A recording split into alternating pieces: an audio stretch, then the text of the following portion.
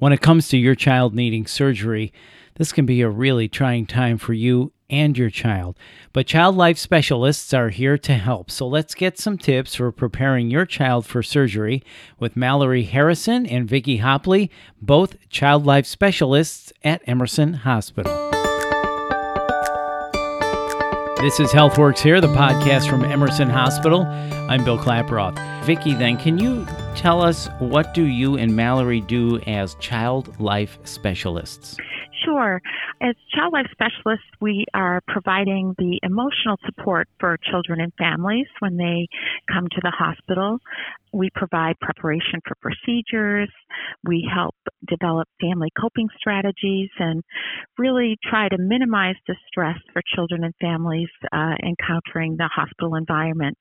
We're really trying to maximize the opportunity for children to master whatever they're encountering and trying not to interrupt their development and try to provide a sense of normalcy and by developing a therapeutic relationship with both the child and family. And I know one of the things you do is to incorporate play. Mallory, can you tell us about that? Children, as you know, learn and grow by using play. So in the hospital, we use play and play materials to, first of all, normalize the hospital experience. We use therapeutic play to familiarize children with the medical aspects of their care. We play with the anesthesia mask, we play with the IV equipment, and it really does provide a sense of mastery to have children touch and explore the instruments that are taking care of them and providing them with health. And then, Vicki, how do you prepare a child with special needs for surgery? We'll call parents the day before or a few days before their scheduled surgery. And part of what we ask is for them to describe their child and help us understand how we can best support them when they're here. For example, does your child have any cognitive delays or language delays? Is your child on the spectrum of autism?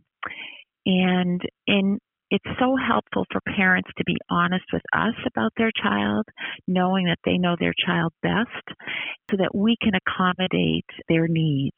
For example, knowing what triggers their child, like loud noises or too many people in a room, so that when we know these kinds of things ahead of time, then we can really cater to the needs of that child specifically. Well, that's really good to know how you specifically tailor the needs to each individual child. And Mallory, when it comes to the parents, do you have any tips then for parents when preparing their child for surgery? Yes, it feels like such a daunting task, I'm sure, as a parent. But remember, you are the expert on your child. You know your child the best. So the main thing, I think, is to get comfortable with the idea of the surgery itself.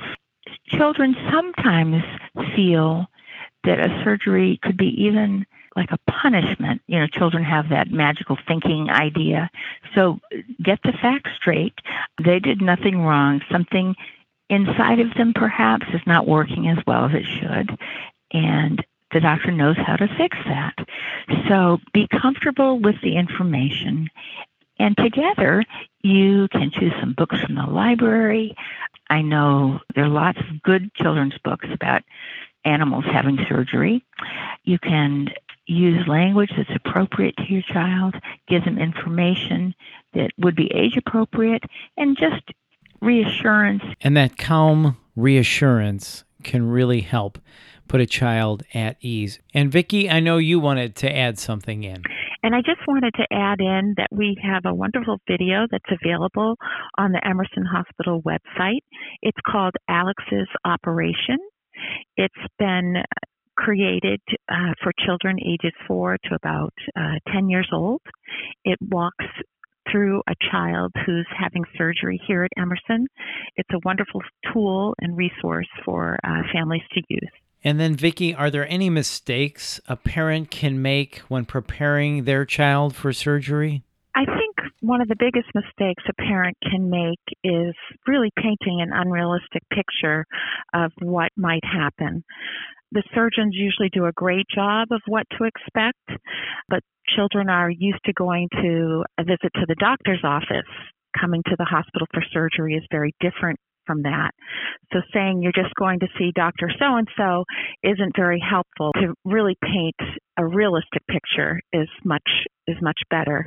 The other thing is children take their cues from parents. So if parents are feeling anxious themselves, we're pretty sure that children are feeling those same worries. So if a parent has worries, it's always great for them to give us a call as well and really tell us what they're feeling most worried about.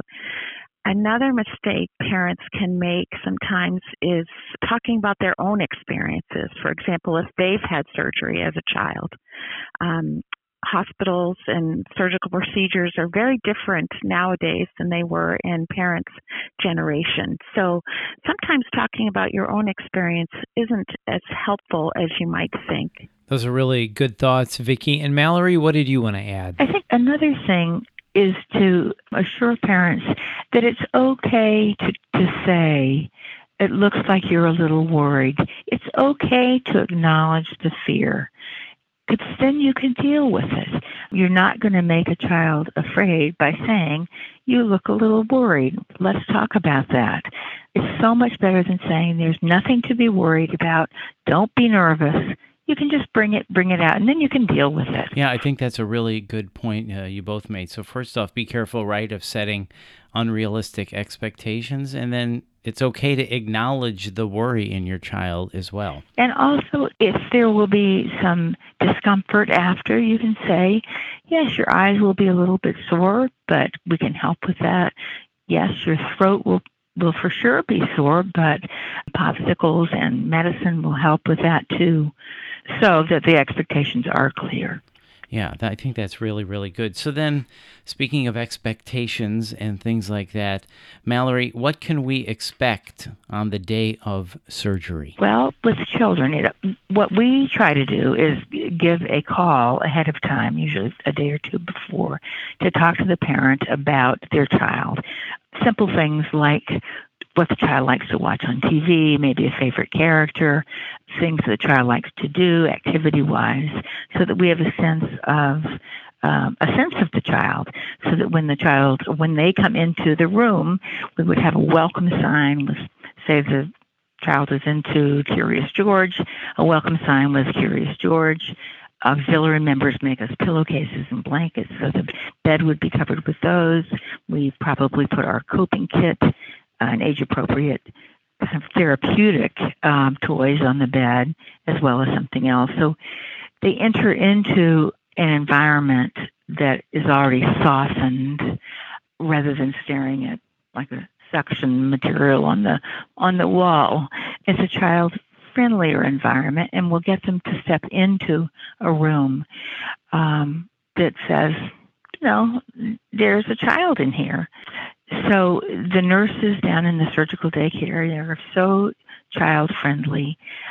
The language that we use with children, we try to remove the fear from the language. If they need to have an IV, we would talk about it in terms of a little plastic straw that rests in your vein rather than a needle in there. So it's language, it's environment, it's a sense of calm.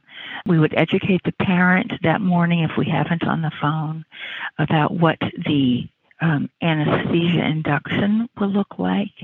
We would play with the anesthesia mask, have the child roar like a lion through it, or the parent try it on the parent's nose, just to get very familiar and demystify and de-scare the mystiques around everything. Sometimes we have the child color it with lip glosses, smells, so they can choose their own smell.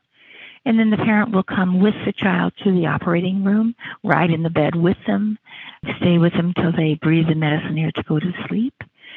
And we have a parent or two be with the child when they wake up in the recovery room. We talked a little bit about educating the parent on the recovery. Kids often don't have the experience of knowing sometimes what actually has happened. So many are frightened.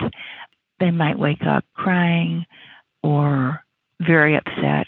So we would prepare the parent for any of those kinds of reactions and encourage the parent to hop in the bed with the child. And the recovery room nurses are just fabulous, offering reassurance and normalcy as best they can. Again, reinforcing that reassurance and normalcy is so important. So, Vicki, as we wrap up with you, can you share any last thoughts we should know, and how can parents get in touch with you? Sure. Just a couple of thoughts to add to the conversation. One is if a child has like a comfort item, like a blanket or a stuffed animal that gives them comfort, we always encourage parents to bring that. And also if a child has an existing strategy for relaxing, like deep breathing, you can practice those strategies before you come to the hospital and use those same strategies when you get here.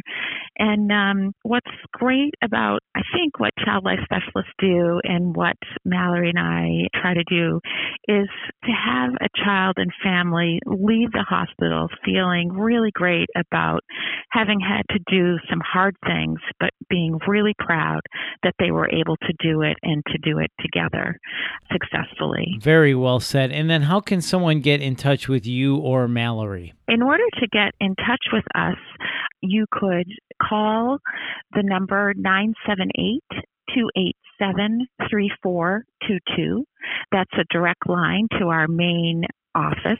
Excellent. Well, thank you, Vicki. We appreciate that. And thank you, Mallory and Vicki, for your time today. Thank you, Bill. Thank you, Bill, very much for having us. Once again, that's Mallory Harrison and Vicki Hopley. And please call 978-287-3422. That's 978-287-3422, or visit emersonhosp.org to learn more. And if you like what you've heard on this podcast, please share it on your social channels. And be sure to check out the full podcast library for topics of interest to you. This is HealthWorks here from Emerson Hospital. Thanks for listening.